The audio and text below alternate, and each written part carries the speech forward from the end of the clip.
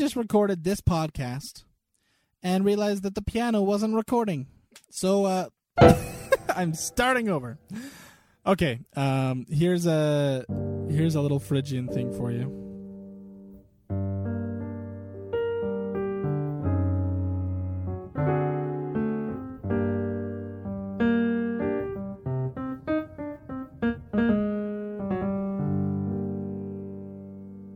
Okay, so there you have it. Welcome to the Ear Training Podcast. I'm Sam Evans, your ear training coach, and I'm recording Thursday for the second time. Fortunately, this isn't a long podcast. It'd be much more frustrating if I had just done an entire week's worth and then realized that my keyboard wasn't recording. So that's what do you do?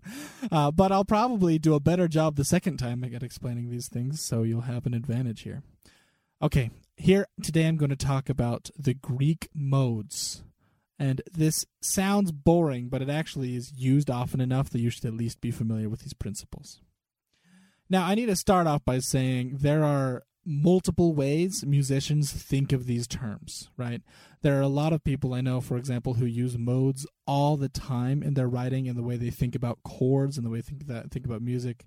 I know like bass players and guitarists, for example, who think solely in terms of these scales and find them essential to what they do. And I know other people who don't find them essential, they're just fun facts. And I think it has less to do with whether you're a professional or an amateur. I think it has more to do with the way you approach your music. And of course, you're going to have to decide that for yourself. And I'd be happy to help you if you need any help with that. You know, you can always reach out to me, take my survey at eartrainingpod.com and click the button that opts you in for a free consultation. I'd be happy just to video chat with you and help you on your journey and maybe help you decide which way you should be approaching this. But I'm going to teach you the modes simply because you should, at the very least, know what they are, and maybe you'll start to swear by them, as some of my friends have. I'm kind of someone that finds them useful to know, just in case someone mentions it, or I can borrow a principle from it. But I rarely use it in my everyday thinking about music. So.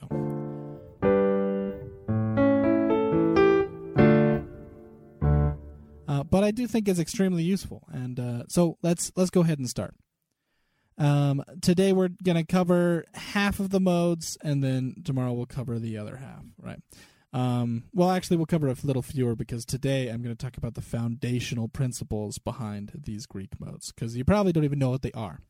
So let's say you have a major scale, right? I usually imagine things in C because that's the easiest to look at on a piano, you know. But this really can happen in any key, obviously, as with all these principles. Let's say you have a major scale. Do, re, mi, fa, sol, la, ti, do is the solfege for that major scale. Have you ever considered what would happen if you started on re or fa instead of on do? For example, if you started on re, mi, fa, sol, la, ti, do, re. Now, if you're just doing that quickly in the context of something else, you know, let's say I'm playing like I'm in C major and I just play this scale. It would be appropriate just to call it re, like re, mi, fa, sol, la, ti, do, re. Like, let's just call it re, you know, like, because we're not saying this is the fundamental part of the song. We just happen to use these notes, and they're the same notes as the ones in C, you know, or in do, you know. But sometimes you can write music or write a section of music where re starts to feel like do, or where that scale controls the entire piece. So it makes sense to rename it as do. So if you're on the white notes, I'll just give a brief explanation here. If you're on the white notes and you start on C, those 7 you can put in 7 different combinations. One starting on C, one starting on D, one on E, one on F, one on G, one on A, and one on B. And obviously this is true in every key, but we'll think in terms of C first because that's a good place to learn. And then, of course, And then, of course, I want to help you expand that into all 12 keys and put it onto your instrument. And, of course, that's part of what the Quarantine Accountability course is all about. But I'm just going to give you the principle of what is going on here as well as I can over audio, because I realize you don't have a visual help with this. But I hope you followed so far, just in the sense that you can start a scale on every single note in the diatonic system. Diatonic system just meaning all these 7 notes that make a combination together. Okay, so let's start about the specifics here. If you were to start on Re,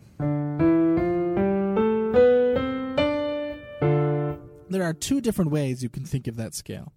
One is the one that I've been referring to thus far,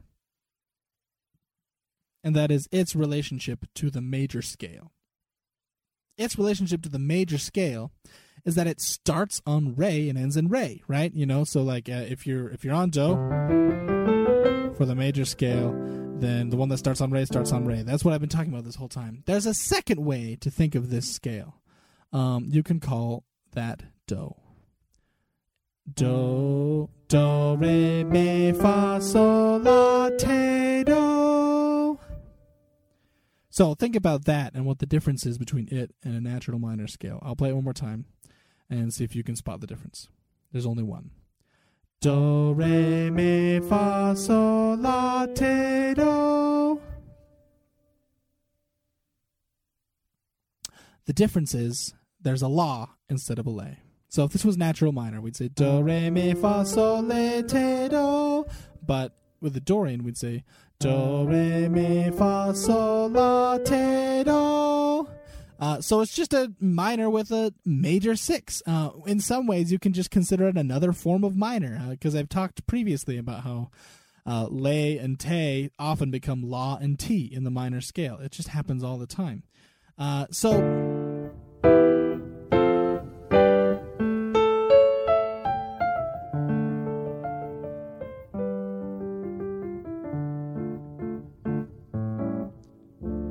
So again, to recap, the Dorian scale, that's what this one's called. You can consider it either as starting on Re and ending in Re if you're in a major scale. Or you can just think of it as Do, Re, Mi, Fa, Sol, La, Te, Do. La, Te, Do instead of Le, Te, Do. Or in its relation to a... Never mind. I'm not going to give you a third way to think about it because there's just already too much already. Just so you know, I'll tell you, some people think of things in relation to a major scale in the way that you would say a Dorian scale has a flat 3 and a flat 7. Yeah, but if I were you, I would think of it in terms of a minor scale with a raised 6. Just because you don't want to think about everything in relation to a major scale.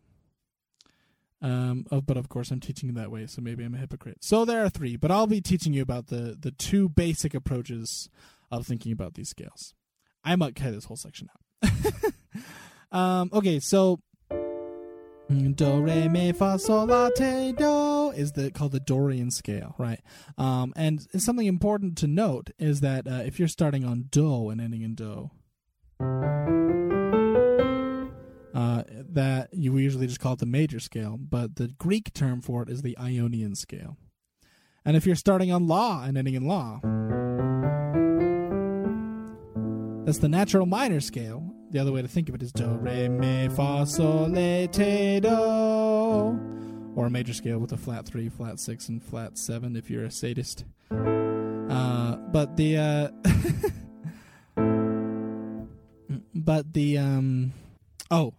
The minor scale is called the Aeolian scale. So far I've taught you the Ionian, which is from scale degree 1 in reference to a major scale. The Dorian, which is from scale degree 2 in reference to a major scale. And the Aeolian,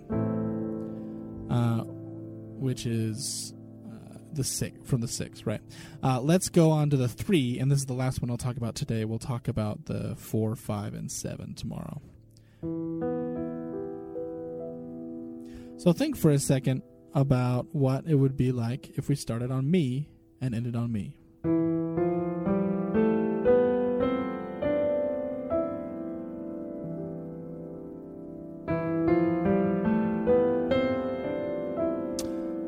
obviously we can say mi, fa, sol, la, ti, do, re, mi.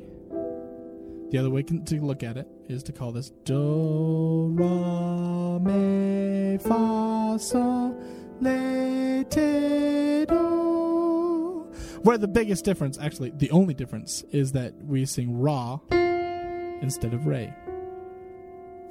Do, ra, mi, fa, sol, la, ti, do.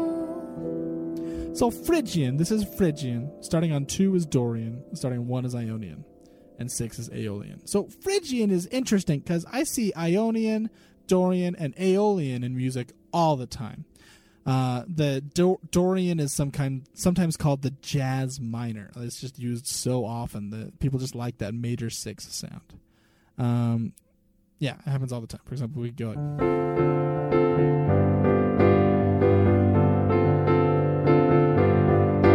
I'm not a very funky player, but you get the idea.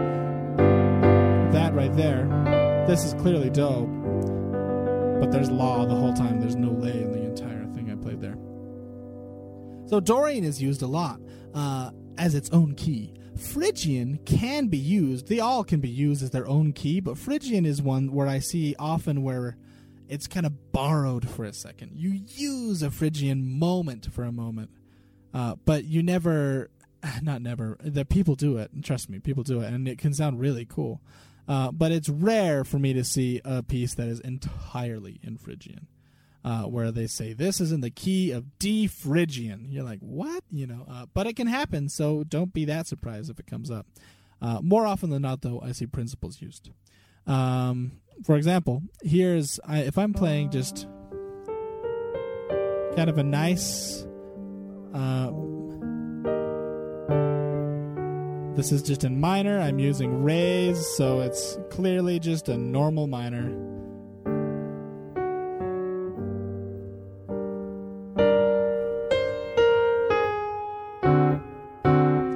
That right there is a ra. So everything else was so, fa, mi, ra,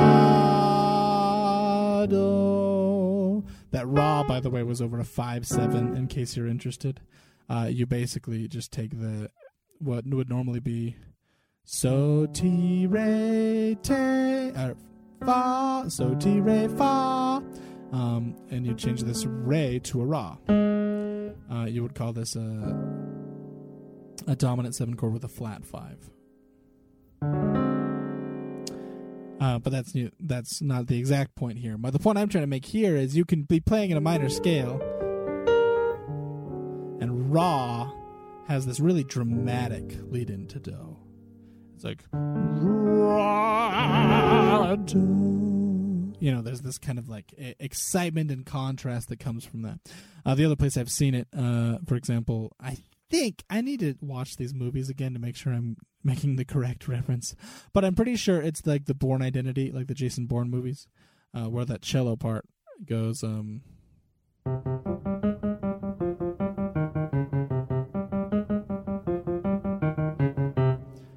So that's Phrygian right there. Because normally this would be do, sol, le, so, fa, so, me, re, do. But they used me, ra, do, which gives it a really, it centers you right into that key really well, So Phrygian can be a very convincing key if you use it well.